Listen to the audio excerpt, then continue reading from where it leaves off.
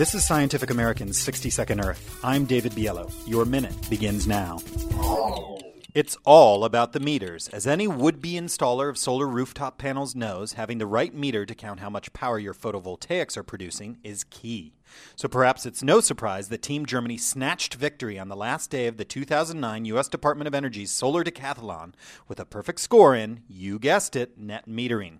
Simply put, the Germans made more solar power than anybody else in the competition, 11.1 kilowatts to be exact, or more than twice as much electricity as the house needed to run itself, making the home a mini power plant. The victory marks the second win in a row for the Germans. The secret ingredient for Technische Universität Darmstadt, sorry, Germans, was putting expensive monocrystalline silicon solar panels not only on the roof, but also on the exterior walls in the form of aluminum siding covered with SIG's thin-film solar cells. That was helped by this cube structure of the house. The Germans also dominated in another category, most expensive house. The surplus home cost at least $650,000 for just 800 square feet. The runner-ups, the University of Illinois team, with their barn-like gable house made from reclaimed wood and bamboo, cost just $250,000. And that's the ultimate hope of the Decathlon, a sunny, sun-powered home that doesn't have to be an expensive one.